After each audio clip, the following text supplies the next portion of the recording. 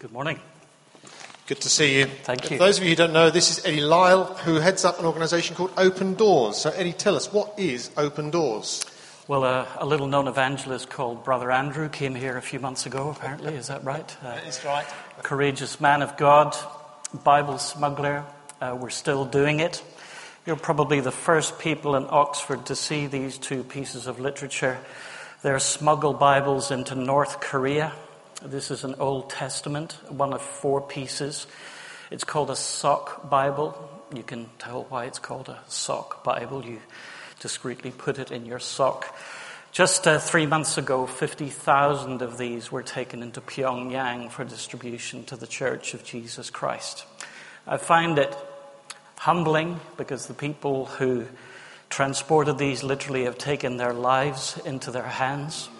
Why do people put their lives into God's hands? Because they've been touched by the love of Christ and they will never be the same again.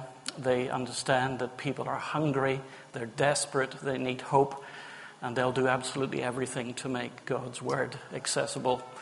So if there was ever to be something symbolic of the heartbeat of Open Doors, it actually is this. But you might also like to know that today in Cairo, 50 miles south of Cairo, 21,000 people are meeting in the desert. This time last year, 7,000 people gave their hearts to Christ at this outreach camp, and it's happening today. What kind of church engages in proclamation evangelism in the midst of the Arabic Spring and the slaughter of its people? What kind of people are they? They're people of the book, God's people. So, last week in Lahore, 2,500 people went into a tent in the middle of Lahore to hear God's word every night for 7 nights. What kind of a church is it that stands up in an Islamic predominant community and preaches the life-transforming gospel of Christ? Open Doors is there to support and strengthen that type of outreach. That's why Andrew did what he did, has set that kind of legacy before us, and we're trying to be faithful to God in following it. That's amazing. Thank you very much. And allied to that, I know that today is the day where the church across the globe has been encouraged to be aware of the persecuted church. That's Can you tell us a bit more about that? Yeah, I'd love to. Today is the International Day of Prayer for the Persecuted Church. 300,000 churches around the world today are on their knees in prayer for the persecuted church. 50 nations where the Church of Christ is under pressure today. We want to be on our knees in prayer and our feet in action. And here in the United Kingdom, one of the things that we're doing is focusing upon the children of the persecuted church. I'm going to be talking in a moment about the reality of what it means to be a cross carrier today in the contemporary world that God has placed his church. But we have a vision to transform the lives of 10,000 children that have been directly impacted by persecution. We've got a little video. We'd love you to watch it right now.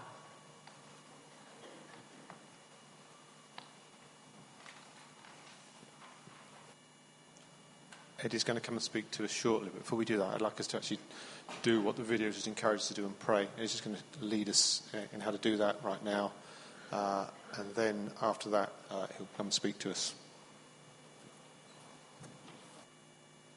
Father, together we lift our hearts to you for a church that experiences things that is beyond our comprehension. But Lord, I thank you that somehow in the midst of all the trauma and the pain, there are thousands upon thousands of people who have stories of the God that was there for them, the one who remains close. Lord, we do thank you that you're the God that hears our cry too, and together we're lifting our hearts this morning to you for a church under pressure, a church under persecution, and for young lives, Lord God, that you have captured and that you have touched, but in their innocence find themselves victims of oppression and injustice, children who experience fear in a way that none of us feel is just. And Lord, we're asking that you would come to those children right now, as we've been encouraged to do, and we lift them before you, Lord God, and pray that you would be their Father, and that the love that we've experienced this morning would touch their lives in deep and profound ways, that they would know what it is to have a Father that loves them and to experience a security and a peace that passes all understanding. Lord, we ask this, that you would indeed strengthen your church, that your kingdom would go forward, and that you would be glorified. And Father, we thank you for this brother. We thank you for bringing him among us this morning. And as he shares what you've placed on his heart right now, we pray that you would strengthen him, that you give him liberty. Holy Spirit, that you would be very present. You give us ears to hear. Lord, I pray again that you'd help us to be not just hearers of your word, but doers. In Jesus' name. Amen. Amen. Thank you, Keith. In a sense, I'm comforted by the stunned silence that followed that DVD. Because I think there would be something profoundly wrong with us if there wasn't that kind of empathetic connection. And God's word goes before us, of course. He says that when one part of the body hurts, the whole body hurts. And one of the roles that Open Doors has is to try and bring these muscles and sinews, these bits of the nervous system of the body together, so that for those who are completely oblivious to the reality of the fact that there is a persecuted church. I've been working in this environment now for well over 12 years, and I still go to churches where people are saying, I didn't even know there was a persecuted church. How can it be so? Even teaching in seminary, meeting students who said, I didn't know. God have mercy. We pray for a better day, for a connected day. Keith, thanks for the generosity of your welcome. We had coffee the other day. It's my first time to minister in this context, and it was just good to feel that connection. Visiting preachers are strange creatures, because we kind of step out of a different planetary system and land on your planet. I'm Northern Irish. I'm married to a Scot. I have an English son and an Irish dog. We live in Whitney. My theology and doctrine, I think I'm a thinking charismatic, if that's not an oxymoron. I'm willing to be proven wrong, but I haven't been yet. And this morning you've extended to me the privilege of talking about the subject of mission, for which I'm humbled, and particularly in the light of the prophetic words that came to us earlier. You have no idea what I'm about to say, but I think that there is a kind of a thing going on here in the Spirit. Are you familiar with the musical phrase, a recapitulation? Are you familiar with a phrase called the recapitulation? If you don't interact with me, this is going to be a very long and lengthy sermon today, I have to tell you. A recapitulation is a kind of a mini tune, an echo that resonates through a piece of score of musical script. It echoes again and again and again. If you've been to see the movie True Grit, you would be astonished to find the recapitulation of the old hymn, I'm leaning on the everlasting arms, and it echoes again and again through the text and subtext. Well, let's just see what the Spirit has been doing amongst us, and let's have an ear to heaven as you listen to a man, a fragile man with maybe some words from heaven. We'll find out later. I'm talking about mission, so therefore I've got to talk about love. Love and mission are inextricably linked, I love the story about the couple that were married for 50 years. They're in bed late at night. She turns to him And she said, do you remember when we first got married? There were moments when you reached out and held my hand. It's been a long time. Do you think we could hold hands? So his gnarled hand reach out and holds her gnarled hand. And they have a moment to remember of the love that they've cherished for 50 years. Can you hear the orchestra playing in the background? Just relax, I'm a minister of the gospel. Then she said, do you think it might be possible for us to have a cuddle? It's been a long time since we've had a cuddle. So he moves into the bump in the middle of the bed that happens after you get married for a long time. I've been married for 28 years. His arms reach out and they hold each other. And it's lovely. Everything went quiet. And then she turned to him and she said, do you remember when we were first married? You used to nibble my ear. It's been a very long time. Do you think it might be possible? And the sheets were pulled back and he leapt out of bed and ran to the bathroom. And she was broken-hearted and said, how could you possibly do that to me? In my moment of desperate need, you leap out of the bed. And he said, for goodness sake, women, I'm just on my way to get my false teeth.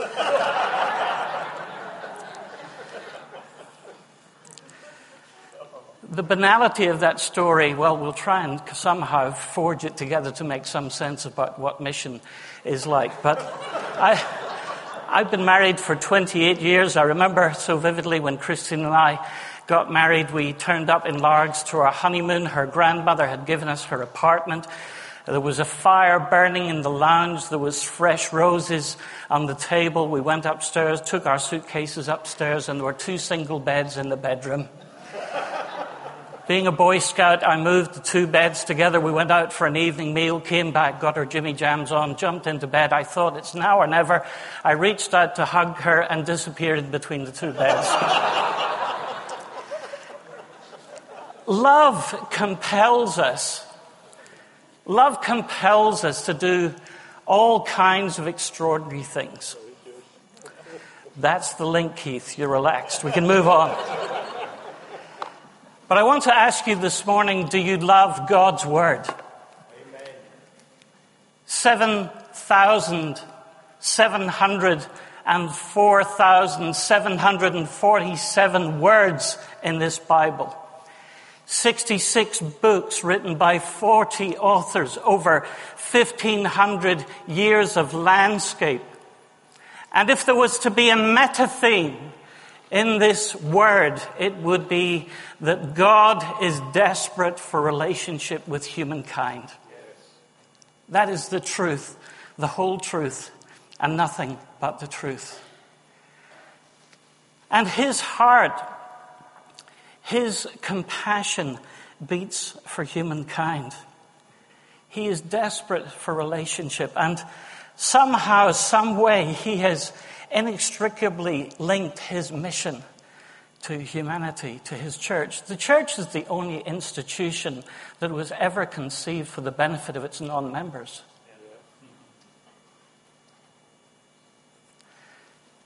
This morning's message is something of a pastiche of maybe the thoughts and words of wiser ones than me, but I want to stay true to the theme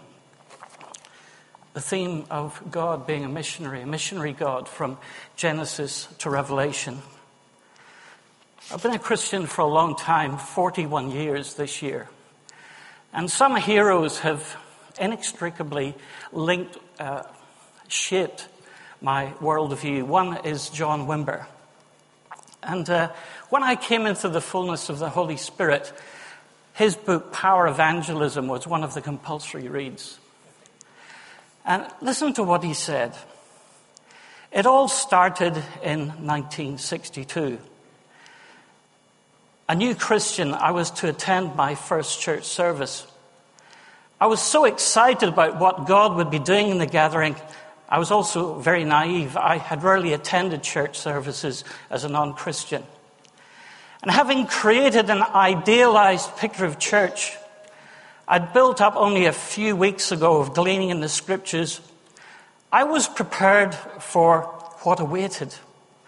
I anticipated training in spiritual warfare and equipping to advance the kingdom of God.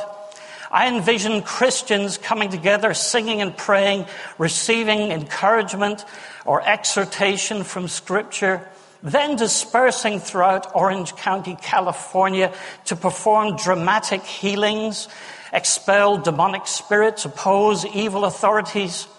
Then I thought that we would return later in the day with new converts and reports of great miracles, overflowing with joy and worshiping God. It was a vision taken from the book of Acts. Amen. What I discovered was that most Christians do not come together to prepare for battle with Satan and conquer territory for Jesus Christ. They enjoy talking about the battle. They usually prayed for the battle. They sang and preached about the need to advance God's kingdom, even weeping for it. And then they went home to secure lives far from the battlefields. Christian doctrine was so tenaciously defended, was circumscribed by business and family and recreational commitments. Upon reflection now, after my first church service, I felt cheated, because I had joined Christ's army in order to do his works. It's not too much to expect, is it, for the church to look like the book? But does it look like the book? I came to Jesus in the midst of a revival. And you know, I'm not satisfied with anything else but that. Something happened. I was met by a street evangelist who came up and told me that Jesus would take away all of my problems. Well, actually, I've got more in trouble since being a Christian than I did before I was a Christian. And my youth leader told me, write this down, there's some students here. He said that when you take up the cross to follow Jesus, read the red bits and pray for the power.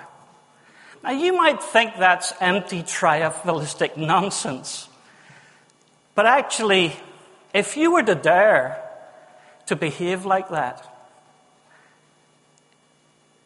if you were prepared to accept that almost nonsensical idea in its simplicity and apply it in your life, then our churches would look an awful lot different. I'm not so much speaking to this church. I suppose this message is a message for the churches of our nation. You'll have to work out how it fits for you. But when I became a Christian, there was almost this instantaneous revelation that came into my heart that I was saved for a purpose. That this was not some form of convenient action by the Holy Spirit, but that the moment that the Holy Spirit exploded within me, the shape and the destiny and the purpose of my life was actually being catalyzed in those moments. Do you feel like that? What's the purpose of your life? Why are you here? Is it for the convenience of church and just to enjoy this experience? Is there something behind it? In that moment of conversion, the Holy Spirit came to me, and well, I'm not ashamed to tell you, but I had a dream of becoming a medical missionary. And so I went to college to train in that respect, went to train to be a nurse. And I was 17 years of age. And I was sent to a psychogeriatric hospital on the other side of Belfast called Purdysburn that looked like Stag-a-Luft 34. It had 40-foot walls with barbed wire rolled on the top. And when you went inside, it smelled of boiled cabbage and Dettol. And I was put into, as I said, a psychogeriatric unit. Put your hand up if you've ever seen the movie One Flew Over the Cuckoo's Nest. It's a kind of a shaper of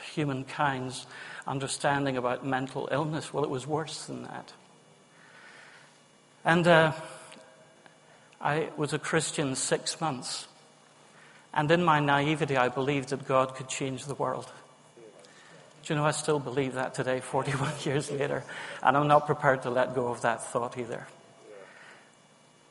And as a 17-year-old, I was given George Coffin to take care of. Unfortunate name. He was 47 years of age, and he was suffering from premature senile dementia. In other words, his brain was dead. And he had an amputated right leg, and he'd had a stroke the year before. I was consigned to commission to look after him. And I had to turn him every 30 minutes. And I had to change his nappy as a 17-year-old. And I'd never touched another human being intimately before. And I had to brush his teeth and brush his hair. And, you know, I looked to the God of all glory, the God of all creation. And I looked at George Coffin and I said, "Are you who they say you are? Are you who they say you are?" Because he was dead in bed. And I rolled him every 30 minutes. And I put imprecation upon him. And as I prayed, the Lord said, "Read the scriptures to him." Now you might think that that's pure, naive, Ulster Protestant fundamentalism.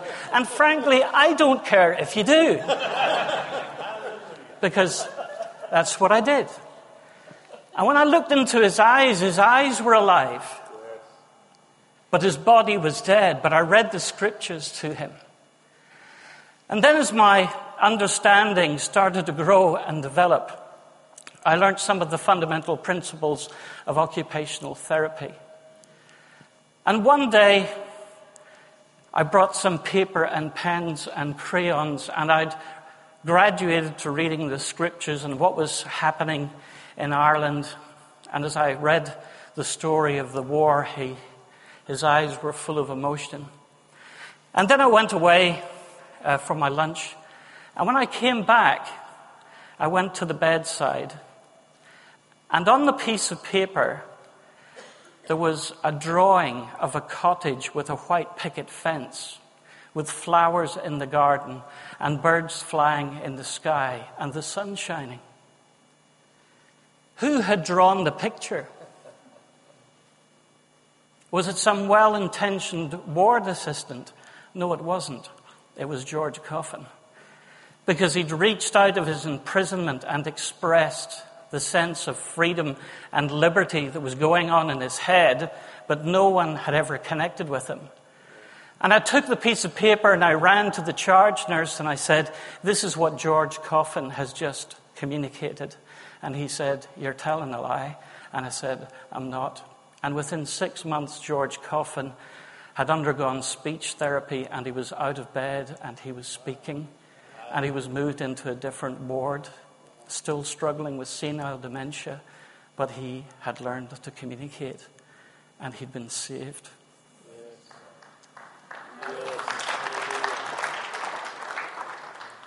Do you know, I have never, ever been able to let go of that moment of revelation that God will always use what we bring to him, what we have. Because you and I will never be ready for evangelism. You will never be holy enough. You will never be educated enough. You will never be anointed enough. You will never have your act together enough. But in your fragility and humanity, God still called you to bring what you have and offer it to him. Turn with me to the scriptures, if you'd be so kind. I've entitled this message, "What Kind of Love Is This?" I want to read together some thoughts from the book of Luke. Reading from the 10th verse. When the apostles returned, they reported to Jesus what they'd done. Then he took them with him, and they withdrew by themselves to a town called Bethesda. But the crowds learned about it, and they followed him. He welcomed them and spoke to them about the kingdom of God, and he healed those who needed healing.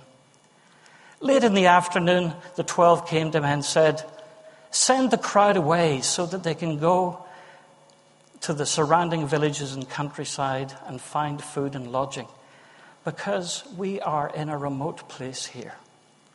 He replied, "You give them something to eat." They answered, "We've only 5 loaves of bread and 2 fish, unless we go and buy food for the crowd." About 5,000 men were there. But he said to his disciples, "Have them sit down in groups of about 50. The disciples did so, and everyone sat down. Taking the 5 loaves and the 2 fishes, and looking up to heaven, he gave thanks and broke it. Then he gave them to the disciples to distribute to the people. They all ate and were satisfied, and the disciples picked up 12 basketfuls of broken pieces that were left over. Once when Jesus was praying in private and his disciples were with him, he asked them, "Who do the crowd say that I am?" They replied, "Some say John the Baptist, others say Elijah, and still others that the one of the prophets of long ago has come back. But what about you?" he asked. "Who do you say I am?" Peter answered, "God's Messiah." Now turn back to the book of Luke, to the 28th chapter. You've heard this 100 times, but read it with me. Matthew 28, verse 16.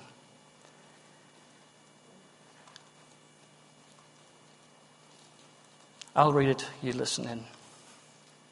Then the disciples, the 11 disciples, went to Galilee, to the mountain where Jesus had told them to go. When they saw him, they worshipped him, but some doubted. Then Jesus came to them and said, "All authority in heaven and on earth has been given to me.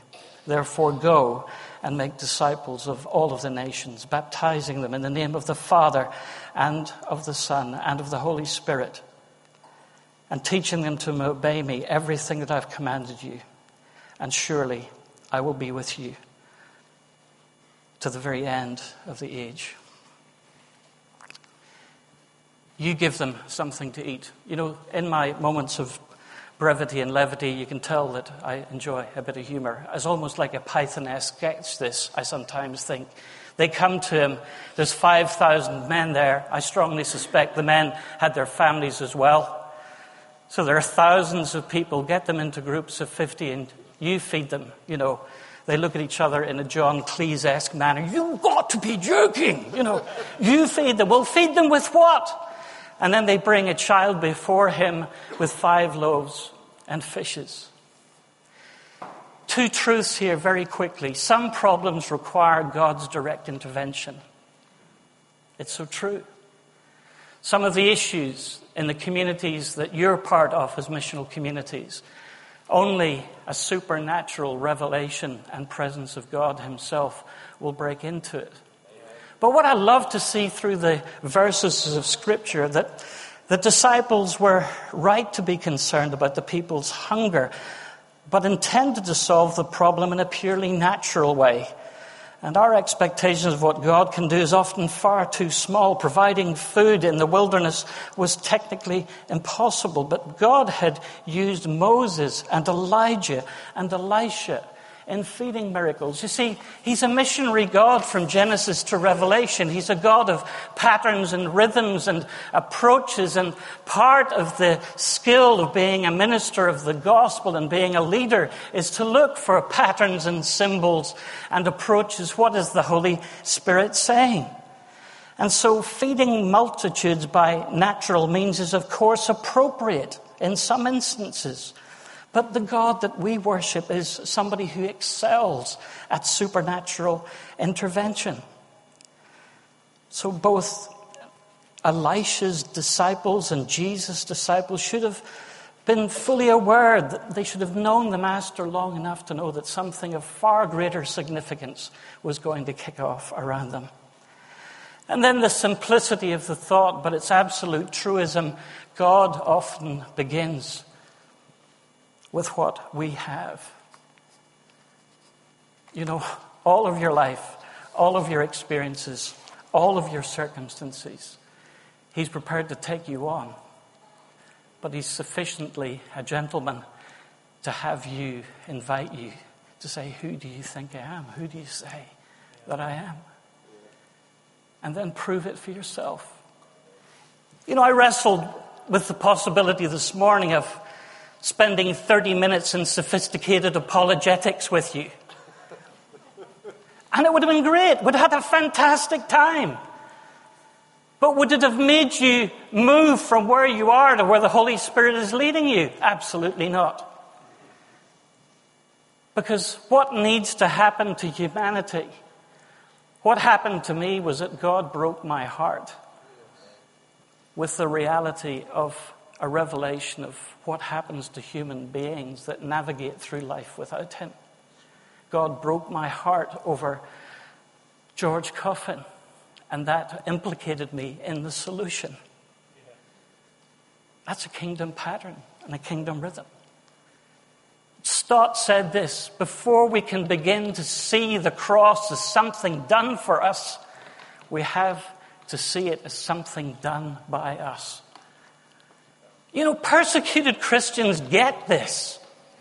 You know, this Bible is the only book that promises you that your sins will be forgiven if you confess your sins and put your trust and faith in Jesus Christ.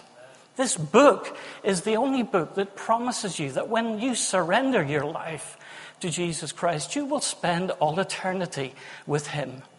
This book reminds you that God is not some form of a distant deity, but He is Abba. He is Father.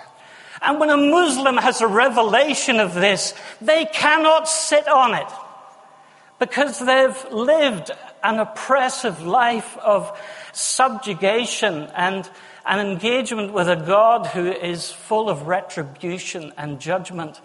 But you could certainly never call Him Daddy. And that's what gets them in trouble. Has the cross become dislocated from the center of our hearts? You know, I was birthed into the kingdom of God in the midst of revival. My youth group went from 4 to 120 in 1 year. And why did it go from 4 to 120 in 1 year? Is because we met in prayer and intercession and wept over our friends because they were lost in their trespasses and sins. You know, this is old truth. Some will say it's not relevant, but you can't argue with me that it's not biblical. It is biblical. Amen. And if the cross of Christ is dislocated from the center of your heart, then you will have no compassion for the lost. You will have no love for those that are hungry. You will not be interested at all in this flock that is without a shepherd, because you'll be so self-centered and self-interested that it's not important.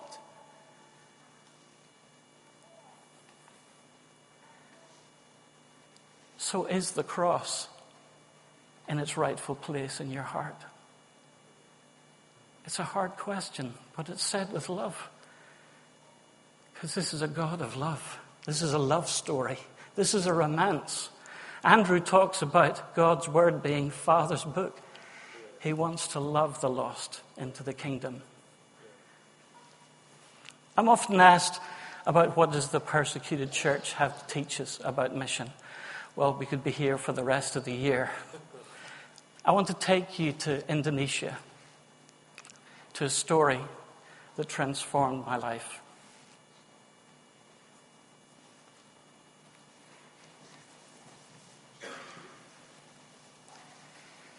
You may wonder what those 3 little ladies could possibly have done. Were they pedophiles?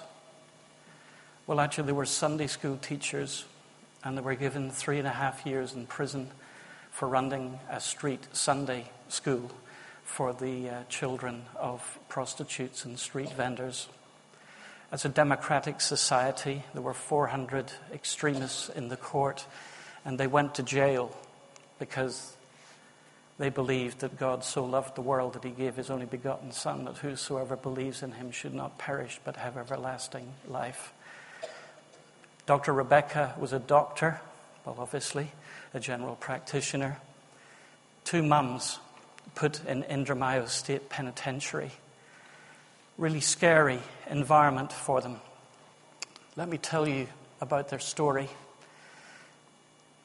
During the first 3 months in prison, the authorities did not fully understand, the prison authorities didn't fully understand who these prisoners were. So they were put in an exclusion block amongst 9 other women. And the environment was so destructive that the prison guards went in body armor with shields. These women were so desperate. And they put these 3 ladies in prison in the same community. The walls of the prison were covered with excrement. The floor was running with urine. Dr. Rebecca is the pastor of the church. How would you conduct yourself? She'd been stripped of her medical practice certificate because she was now a criminal there in that prison situation. Well, she opened her suitcases along with the other 2 ladies, took their clothes out, asked for disinfectant and washed the cells of the other prisoners before washing their own. And then for the weeks that were to follow, fed them with their food rations, because that's what happens. There isn't care, so people have got to bring in food.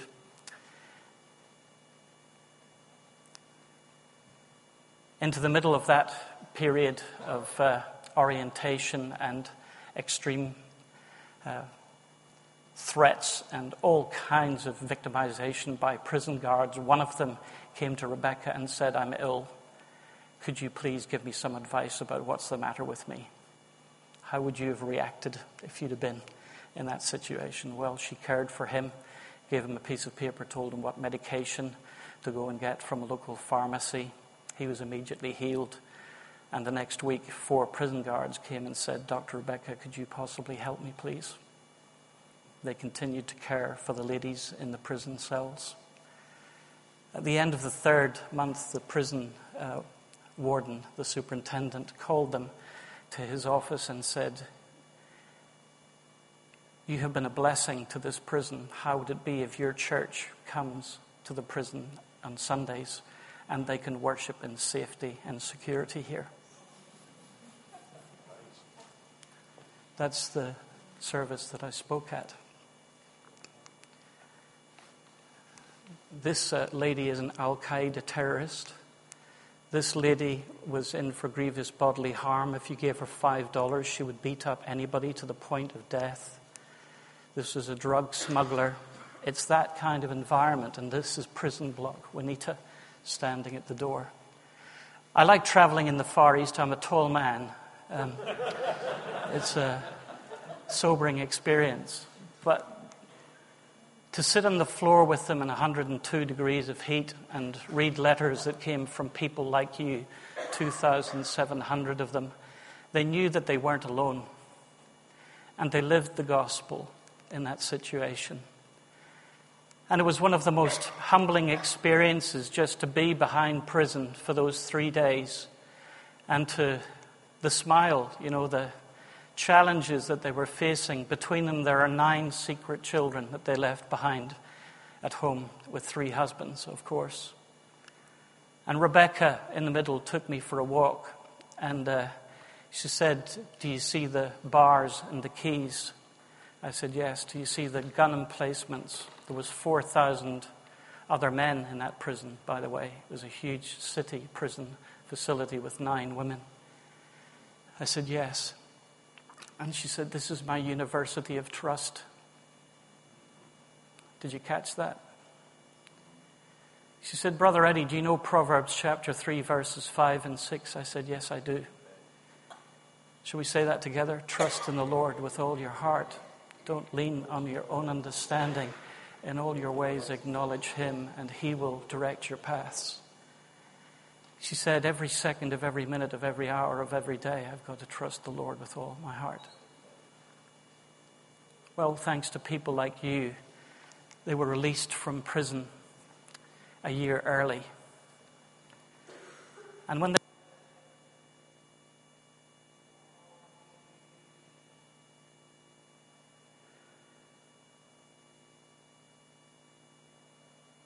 firing 42 new Christians because they trusted in the Lord with all their heart and didn't lean on their own understanding, and all their ways acknowledged him, and he directed their paths. Their marriages stayed together. The church stayed together and grew. And the week after they were released from prison, they went back in to disciple the people that they'd led to Christ. What does that say about the heart condition of someone who's given everything for the gospel? She said to me as I left, if we're not being persecuted, we have to ask ourselves, are we truly followers of Christ?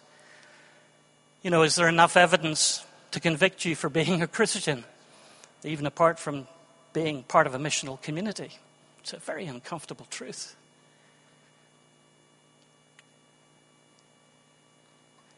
You know, the Lord knows the privacy of the prayers I've been praying for today.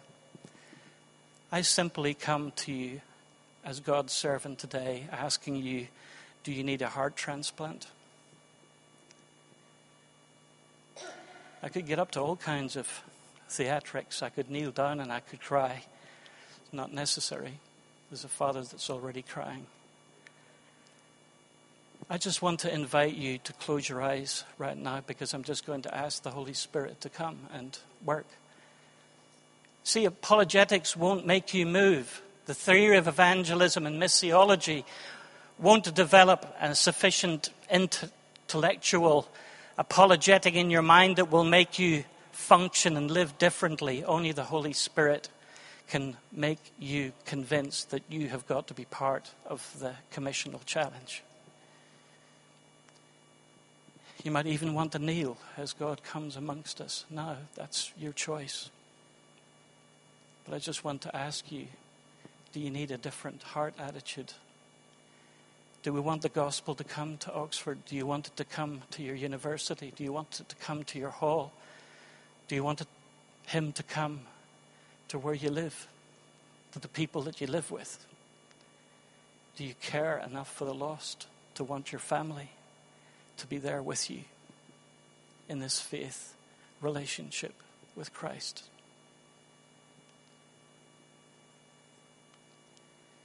Maybe you might like to respond by just speaking out the names of the least and the lost.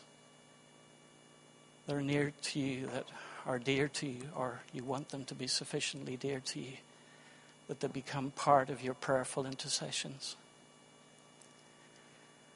Lord, in your mercy, will you come amongst us now?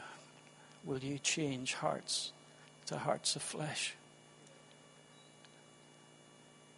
The least and the last and the lost. Call out their names to the Father as he moves amongst us by his Spirit now.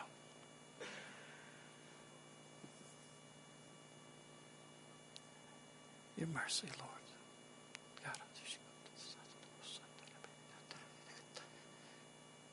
Lord, your mercy. Lord Jesus.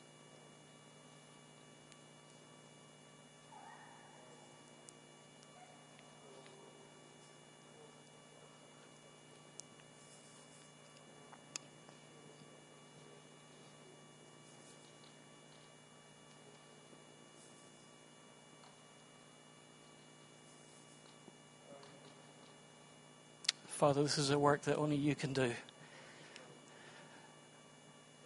I invite you now by your Spirit just to come to us.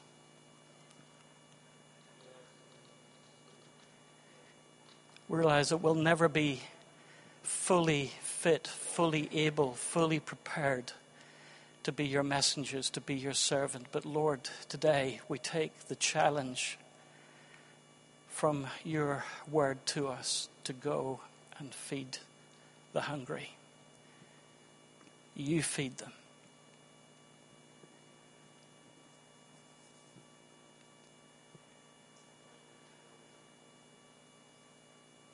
I ask you, Lord, to strive with us, to work with us. That scales would fall from our eyes, that we would see the reality of a generation stepping into an eternity without you.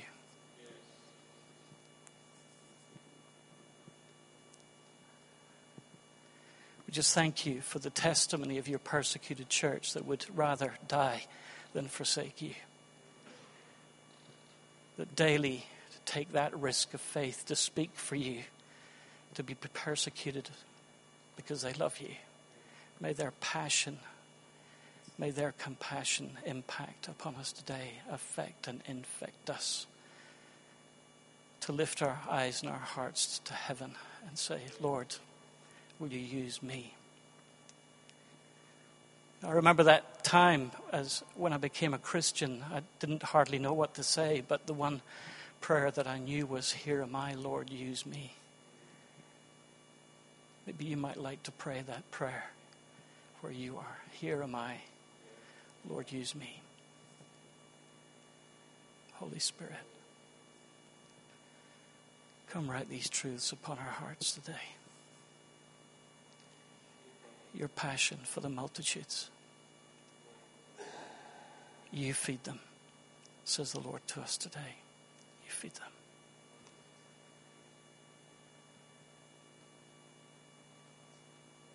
Now, Father, may the thoughts of our minds and the meditation of our hearts be acceptable in your sight, our God and our Redeemer. In Jesus' name we pray. Amen.